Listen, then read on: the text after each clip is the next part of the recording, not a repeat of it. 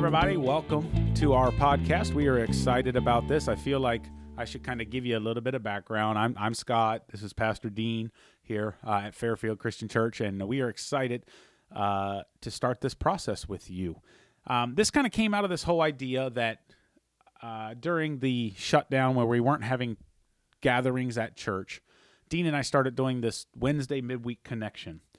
And it seemed to have a really good response. We put it on Facebook, and people from our church could interact and things like that. And so we thought it was just a wonderful opportunity. But how do we make it just a little bit different, and how do we make it function fresh? And so what we decided to do was we're starting this podcast.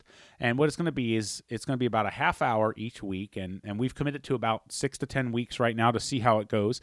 That we're going to be walking through the book of Daniel. And it's just going to be some conversation, some points, some interesting things that hopefully you'll join in with us, and we'll just have some real conversation. You know, you see a lot of times the pastors get up and it's a monologue. It's a conversation that is one way. And we want this to just be a sitting on a couch, just having a conversation kind of thing here in this podcast studio that we've created. Thanks to Matt Wood, our youth pastor, for helping us create this space. And we're really excited about what maybe God will do through this process. I enjoy the time. So, Dean, how you doing? I'm doing great, and I'm looking forward to it, Scott. I enjoyed so much our midweek service. Midweek, what do we call it? Midweek connection, yeah. Yeah, I love those times, especially to be with you, and it's just a great format. I agree with you, a dialogue, and a little bit different from Sunday when you just see us in a different light, a little more informal, give and take. So I'm excited, and I love the book of Daniel, especially in these times. Yeah, absolutely. It's really cool because Daniel is a book of prophecy, but it kind of starts off with just some stories. Right. And so we're going to walk through those. Today is going to be part one of a two-part kind of introduction to Daniel chapter 1. We're going to give you a little bit of the setting, give you a little bit of the backstory, give you a little bit of kind of all that kind of stuff. But it's going to be two parts, and we're going to kind of try to keep each of these to about a half hour, and then we'll stop and we'll move on from there. So we're going to dive right in. So is there anything you want to say about Daniel before we stop and read the first 21 verses in chapter 1? No, I think we'll get into it. I think it's a story, obviously, where 3 or 4 young men are taken from their families in Israel and placed into the midst of a pagan culture. And they stand strong, and it's a story of tremendous trial and adversity, darkness. It starts out, but then great miracles happen. So where a lot of people's faith end is where the book of Daniel begins. And so if we're in tough times, if we're discouraged, if we're thinking the world's coming to an end, that's when the miracles can start to happen. So that's where Daniel opens up, is right when it's the darkest. And we'll see that. And that can be encouraging because for many of us, it's a dark time in our culture, but God wants to do great things. So, yeah, it's kind of, I think I love what you said there with this, the idea of that a lot of times our faith stops when it gets dark, and that's when God really begins to show his work, and it's amazing. We say all the cliche things that light shines brightest in the darkness, and so on and so forth, but it's so true. And so we're going to jump right into Daniel. If you've got a Bible, feel free to join with us, read along on your phone, whatever it is. We're going to read chapter 1. I'm going to read the whole thing, 1 through 21. So bear with me, and we're going to go ahead and get right into this and just begin to conversate. Sound good? Sounds great. All right, Daniel chapter 1. I am reading from the NIV, just so you know, whatever version you want to read from, New Living, New American Standard. If you're old school and rock the King James, you feel free to do that, but it'll sound just a little bit different. So here we go. In the 3rd year of the reign of Jehoiakim, king of Judah, Nebuchadnezzar, king of Babylon, came to Jerusalem and besieged it.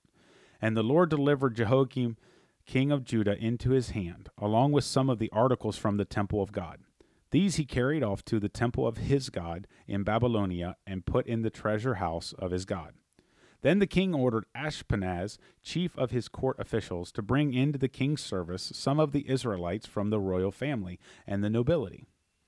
Young men without any physical defect, handsome, showing aptitude for every kind of learning, well-informed, quick to understand, and qualified to serve in the king's palace.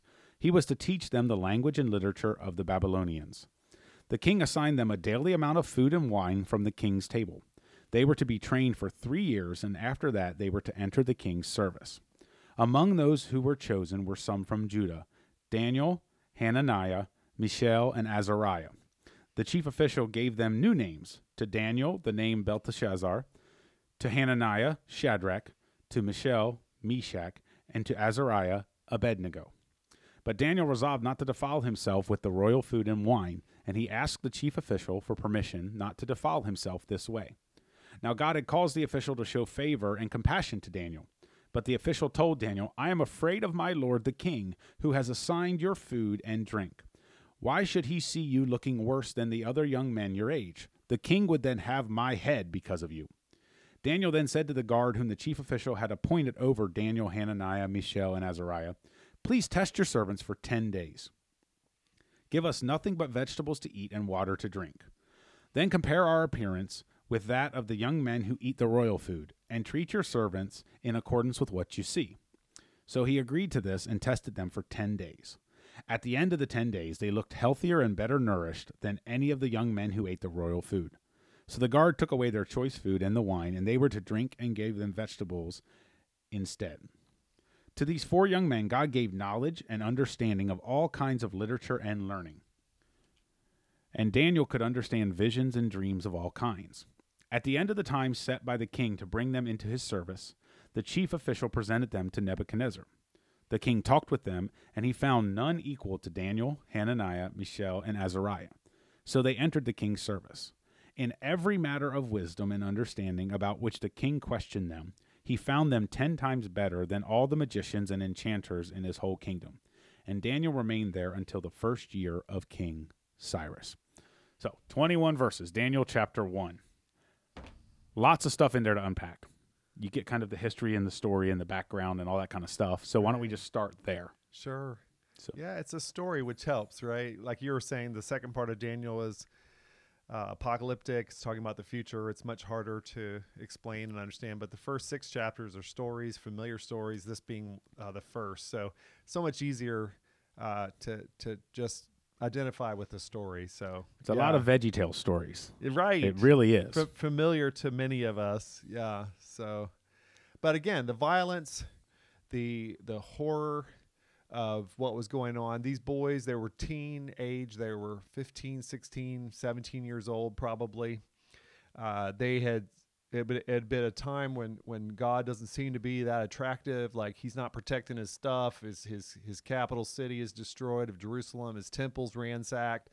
The things that are precious, the vessels, are now in the treasury of Babylon and the pagan god. So, but then in the midst of all that, you got these boys taken away from. So this was one of the first waves of, they were just taking the best and the brightest.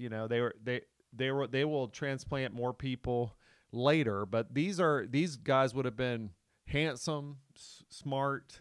I know nothing about either of those things. Yeah, exactly. It was hard to identify with this. Yeah, which I love because they weren't prima donnas, right? They still were men of faith. They were young men of that were fearing God, but they were taken away, and they still believed. They still had a strong faith. So one of the first things that stands out to me, because we're all raising kids, grandkids, people we're mentoring, and it's like, I think the ultimate test of our parenting is not what our kids are like with us, but what they're going to be like when they're away from us, Yeah, absolutely. So what do we need to do? It's got to get on the inside. It's got to be better than the world. When they finally have a chance to get out and do whatever they want, they got to choose, what we're offering over that. Yeah, absolutely. As a youth pastor for years, I would love that moment, that light bulb moment where it became a kid's faith. Right. They came to church because their parents brought them to church, and that's just kind of what they did. And then all of a sudden, you'd see that light bulb go off. Right.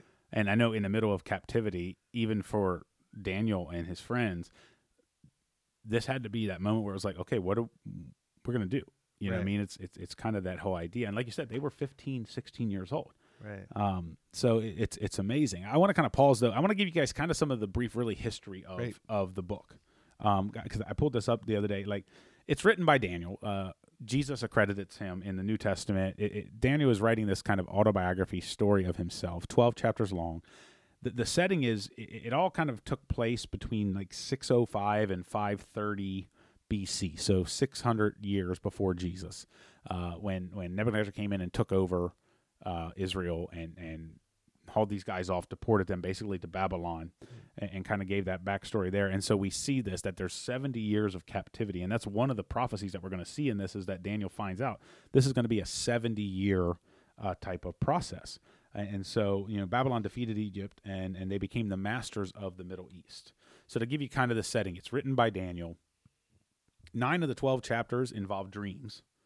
The first 6 are kind of stories from Daniel's experiences, and then it kind of shifts gears into more prophetic, apocalyptic, and things like that. Mm-hmm. So as we go through the next few weeks, just kind of keep that in the back of your mind. But getting back to the story, I love what it said about these guys. You talked about they came from a noble family, so they were royalty already, right? And the royalty had lost. That's and right. So they got flipped. I love that it says they were good looking, they were well rounded, they were already educated, they were incredibly smart guys, and then they were going to spend 3 years, is what Daniel 1 says, 3 years learning everything about Babylon. So basically, they're being sent to a master's degree type of education on Babylonian culture, literature, all of these kinds of things. And the best of Babylon's all around them. They'll give the example of the king's food, which they resist. But there's many more examples. We can think of beautiful women around them, being attracted to them. The whole culture, they change their names, right? And so their Hebrew names represented God, Yahweh, Elohim. It's in the name, Daniel, Hananiah. I was always bugged by this. Yeah. Like, Daniel, nobody refers to him as Belteshazzar. Right. But nobody refers to Hananiah, Mishael, and Azariah as Hananiah, Mishael. They always refer to him as That's right. Shadrach, Meshach, and Abednego. And I'm like, I always thought that was just interesting, partly because I think Daniel's just easier to say than Belteshazzar. I mean, it would not be the book of Belteshazzar, just doesn't have kind of the same ring to it as the book of Daniel. But it was interesting because some of the stuff I was reading, Daniel, the name Daniel means God is my judge. Yeah. And then the name that he was given, Belteshazzar, it means Bel, protect his life. Bel being their god. Right. The Babylonian God. the Babylonian god. Yeah. So I totally get why when Daniel's writing this book, oh no, I'm going to refer to myself as Daniel. Right. I don't know what Shadrach, Meshach, and Abednego actually mean, what their words mean, but right. But I just thought represents their gods. The Bel, Aku, and Nebo are coming out in those names. So it's the same. It's a pressure cooker where Babylon is trying to do a total life transformation on these boys, and they won't change. They stand strong in the dark. And it's what we want for our kids. We want them to finally get out in the world, be in a dorm somewhere in a godless campus, with every evil thing available, and they choose God. That's what, or they're in their apartment and starting their job, and they've got all kinds of opportunity. Will they choose God then? Well, these young boys do. They have all this opportunity, and even their names trying to be changed. The literature's different. The choices of diet and all this, the values, everything. They're trying to, and they resist. So the example given of the food is, that's a little different. They weren't nutritionists. They in that day, the law required them to eat certain food. That doesn't apply to us anymore. So it's a little confusing. It's not that they care so much about vegetables. It's that was true of the law. That was the way they related. So it was a barometer of how much they believed in God. God was huge to them. So when God said, this is how you have to eat, they're going to stick with God. So I think that was representative sample, right? I mean, there are many other examples. Yeah, it's a very ceremonial thing. So I think it's Right. important to stop, because you may not know, when we talk about certain laws in the Old Testament apply to us moving forward into the New Covenant, Right. and certain laws don't. A lot of them are ceremonial that are no Right. longer, going to the temple and all of those kinds of things. Right. Food was one of them. Right. And the Jewish diet in the Old Testament was very restrictive. Right. I mean, very restrictive, because it was tied into their faith. It was tied into their, Right. things like that. And so when the story is amazing. When they were given the king's food, and again, keep in mind, the king got the best of everything, which included food. So, if you were eating steak, the king was eating filet. If you were eating, it was excellent. Choice. if you were eating bologna, the king was eating, whatever. I mean, they had the best of everything. Yeah. When they say the king's wine, this was not like boxed wine that you pick up at Meijer. This was Right. vintage, the stuff that you see people buy for thousands and thousands and thousands of dollars. So the food. I love this story because I'm a food guy. Obviously, I love to eat, which is why I run, because I love to eat, and I'm a big fan of awesome restaurants, man. I love like Ruth Chris and Smith and Walensky, and I mean, like I don't go there very often because, well, I like to eat at home too, but like the food was a huge test. And think about it, they were 15, 16-year-old guys. Big appetites. I don't know many 15, 16-year-old guys that don't love food. Like they love food. I've got a 12-year-old at home that doesn't stop eating. He just doesn't. So and then you can extrapolate. You can go to sex, because their sex drive would be the strongest at that age. They're certainly surrounded good-looking guys. They're going to be surrounded by the best-looking Babylonian women, and they're turning that down too at the peak of their sex drive. Yeah. Which some say, oh, they think they were eunuchs, and it's like, that's because we can't imagine boys having self-control, so we just call them eunuchs. But I studied that. They weren't eunuchs. And again, when they were allowed to. Right. Like in Babylonian culture, it would not have been looked at as bad. Whereas in Jewish culture, it was very, very frowned upon. But in Babylonian culture, it was acceptable. Yeah. Which is an interesting parallel to today. Right. Our world's culture will tell you, especially when it comes to things of the sexual nature, it's okay.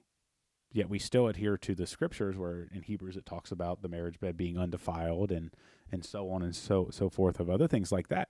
So it's interesting that you're right, that they were in what biblically you would say is the peak of their kind of, their lifespans were not necessarily as long as ours. They were put into work faster. They were utilized in other ways. And so it is amazing to think all of this. And so I love kind of what the passage talks about just a little bit with this food test. And I think it's really important to stop and go, why did Daniel decide this?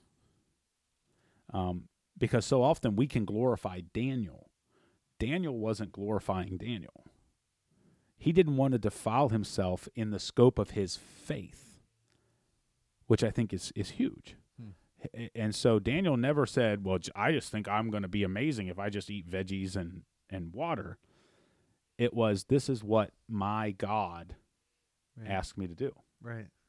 And then verse 8, you can put with verse 17. Verse 8, where he resolved not to eat the food, goes with verse 17, where it says, and God gave them knowledge and basically exalted them 10 times above all the wise men. They were in a school being trained to be wise men, and they excelled even the existing wise men, not just those in training. And you can't miss that connection. Their resolve to honor God, then his resolve to honor them in verse 17. Yeah, twice he says God gave him favor. He says he gave him favor with the chief of the court officials. Right. Gave him favor with that. And that guy goes, listen, dude, you're asking me not to feed you this food that the king is telling me to feed you.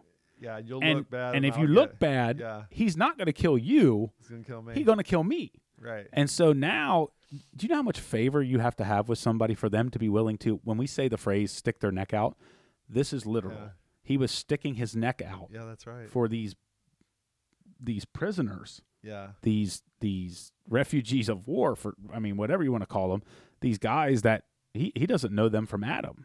Yeah. And I think it's amazing that you see God gave them favor. But I think that favor is directly tied to Daniel being willing to forgo the human desire, the human nature of it, and give himself to what God wants him to do.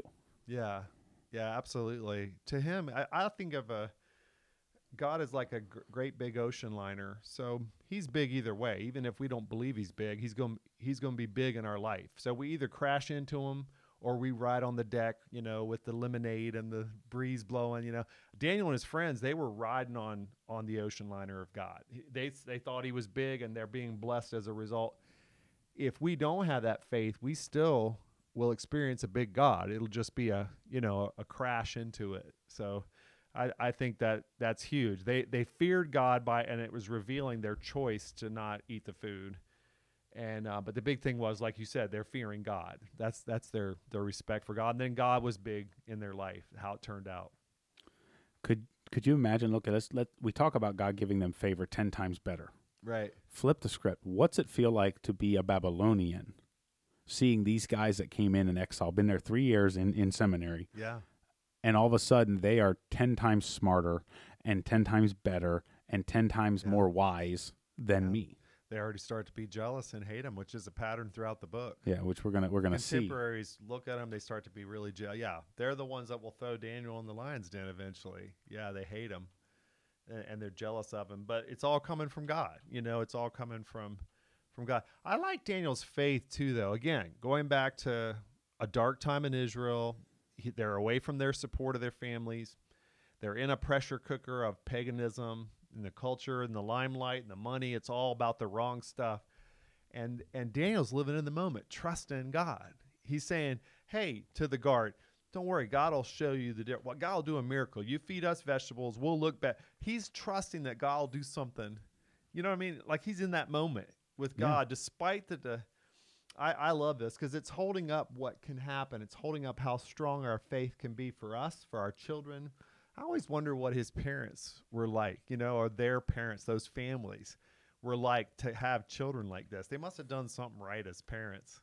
Yeah, you got to figure that. And like I said, my guess is that his parents were still back in whatever city that he was missing taken from. him, Yeah, missing him, sorry wondering if that he was he's taken. alive, if Right. he's been put into slavery or whatever else. And Daniel is literally living the luxurious life, but willing to forego that Yeah. to He doesn't do. care. Yeah, he's like, whatever. He still cares about Israel, even though Israel's at her worst. Even though he's in Babylon at its best, he doesn't care. He's caring about Israel. So I can't, again, I come back to that faith. And I think that's what we're all asking. How do we put that faith in someone else so that it's inside them and it stays with them when they go? I think it has to start with us, right? We have to have that presence. We have to have that faith, and then it's contagious, and so. Well, yeah, absolutely. I mean, I think for each one of us, I mean, you've got grown kids. Yeah. I've got younger kids, but just you want to do things to just show them. I mean, it's one thing to sit down and talk, which you should. We should be doing family devotions. We should be doing time with our kids and things like that. But again, actions speak louder than words, man. Right. If your kids see you in those moments of faith, taking a step out and putting yourself Are you through. Daniel? Are we as parents like Daniel? We're not going to have Daniels if we're not Daniel. If the world is, if God is better than the world for us, and they see that, then they're going to catch that. But I think that starts with us. That we have to be the model. We have to be the contagious faith example. Yeah, for sure. So. Yeah, so I mean, this is a great start. And so the story goes, he says, give us 10 days. Daniel kind of goes back and forth with the guy. And the guy goes, listen, you're going to have me killed. If I don't give you this food, if you refuse to eat it, which I don't know what he would have done. Because, like, if Daniel had taken the food and just left it sit there, that would have probably been worse than giving him the vegetables he asked for. But he says, okay. And Daniel goes, well, look, give us 10 days. 10 days and then test us and see what that diet looks like. And again, Daniel's willing. I thought it was really interesting that Daniel's willing to submit if God doesn't come through the way he thinks he comes through. Right. Which is fascinating because sometimes we do think that God's going to come through in a certain way. Yeah. And he doesn't. Right.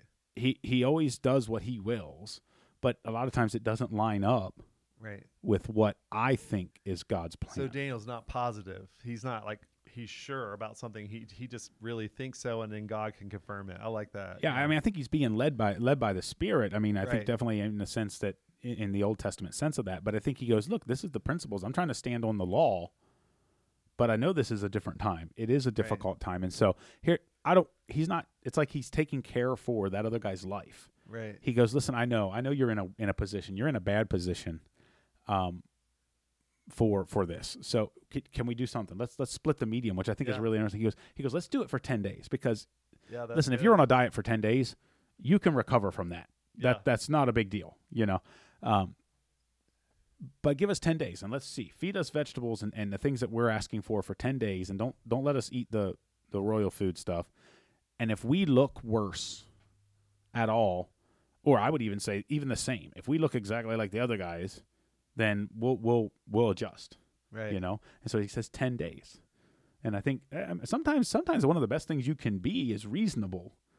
You know, it's an interesting thing that he's not like, no, this, I will not eat this. You know, because sometimes we stand on these rocks that we don't need to stand on. And he gave space for God to work. Yeah. He gave space for God to confirm it or not.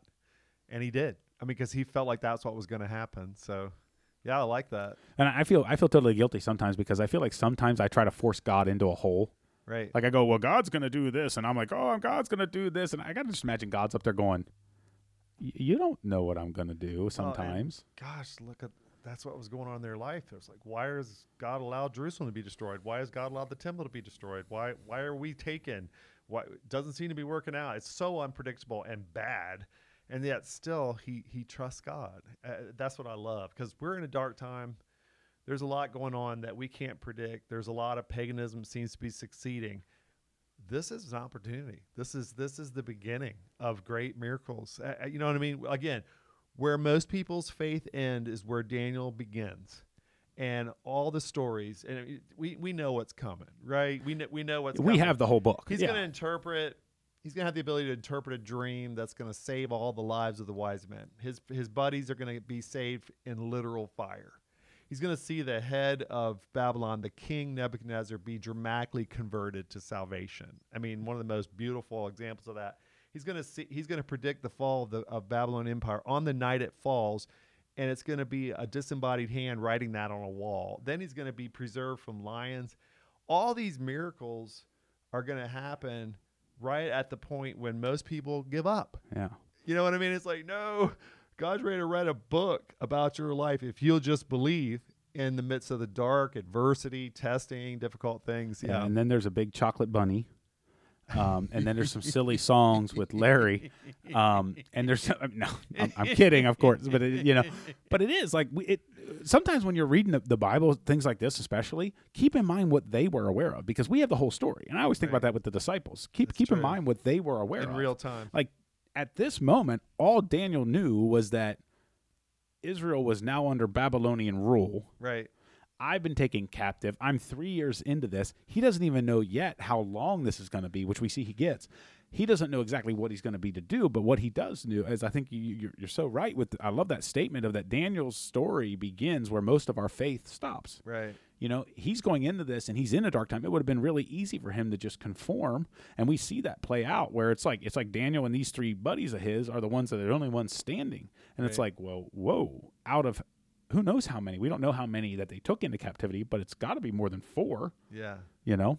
That's right. There's more than that are mentioned here. Yeah. Yeah. And so only these 4 were what appears to be the only ones that did not instantly defy the principles of God. Like as soon as they went into captivity, just about everybody else was like, well, we're going to just live under Babylonian rule. So, when in Rome, we do what the Romans do. And it's like they just kind of bailed on their entire history of faith. Not to mention all the people that had rebelled, which is why they were being judged in the first place. All those folks disobedient, the king of Israel, so many of the people in their country were not believing, were rebelling against God, which is why they were judged in the first place. So, but that didn't dissuade them. They were willing to stand and be in the minority.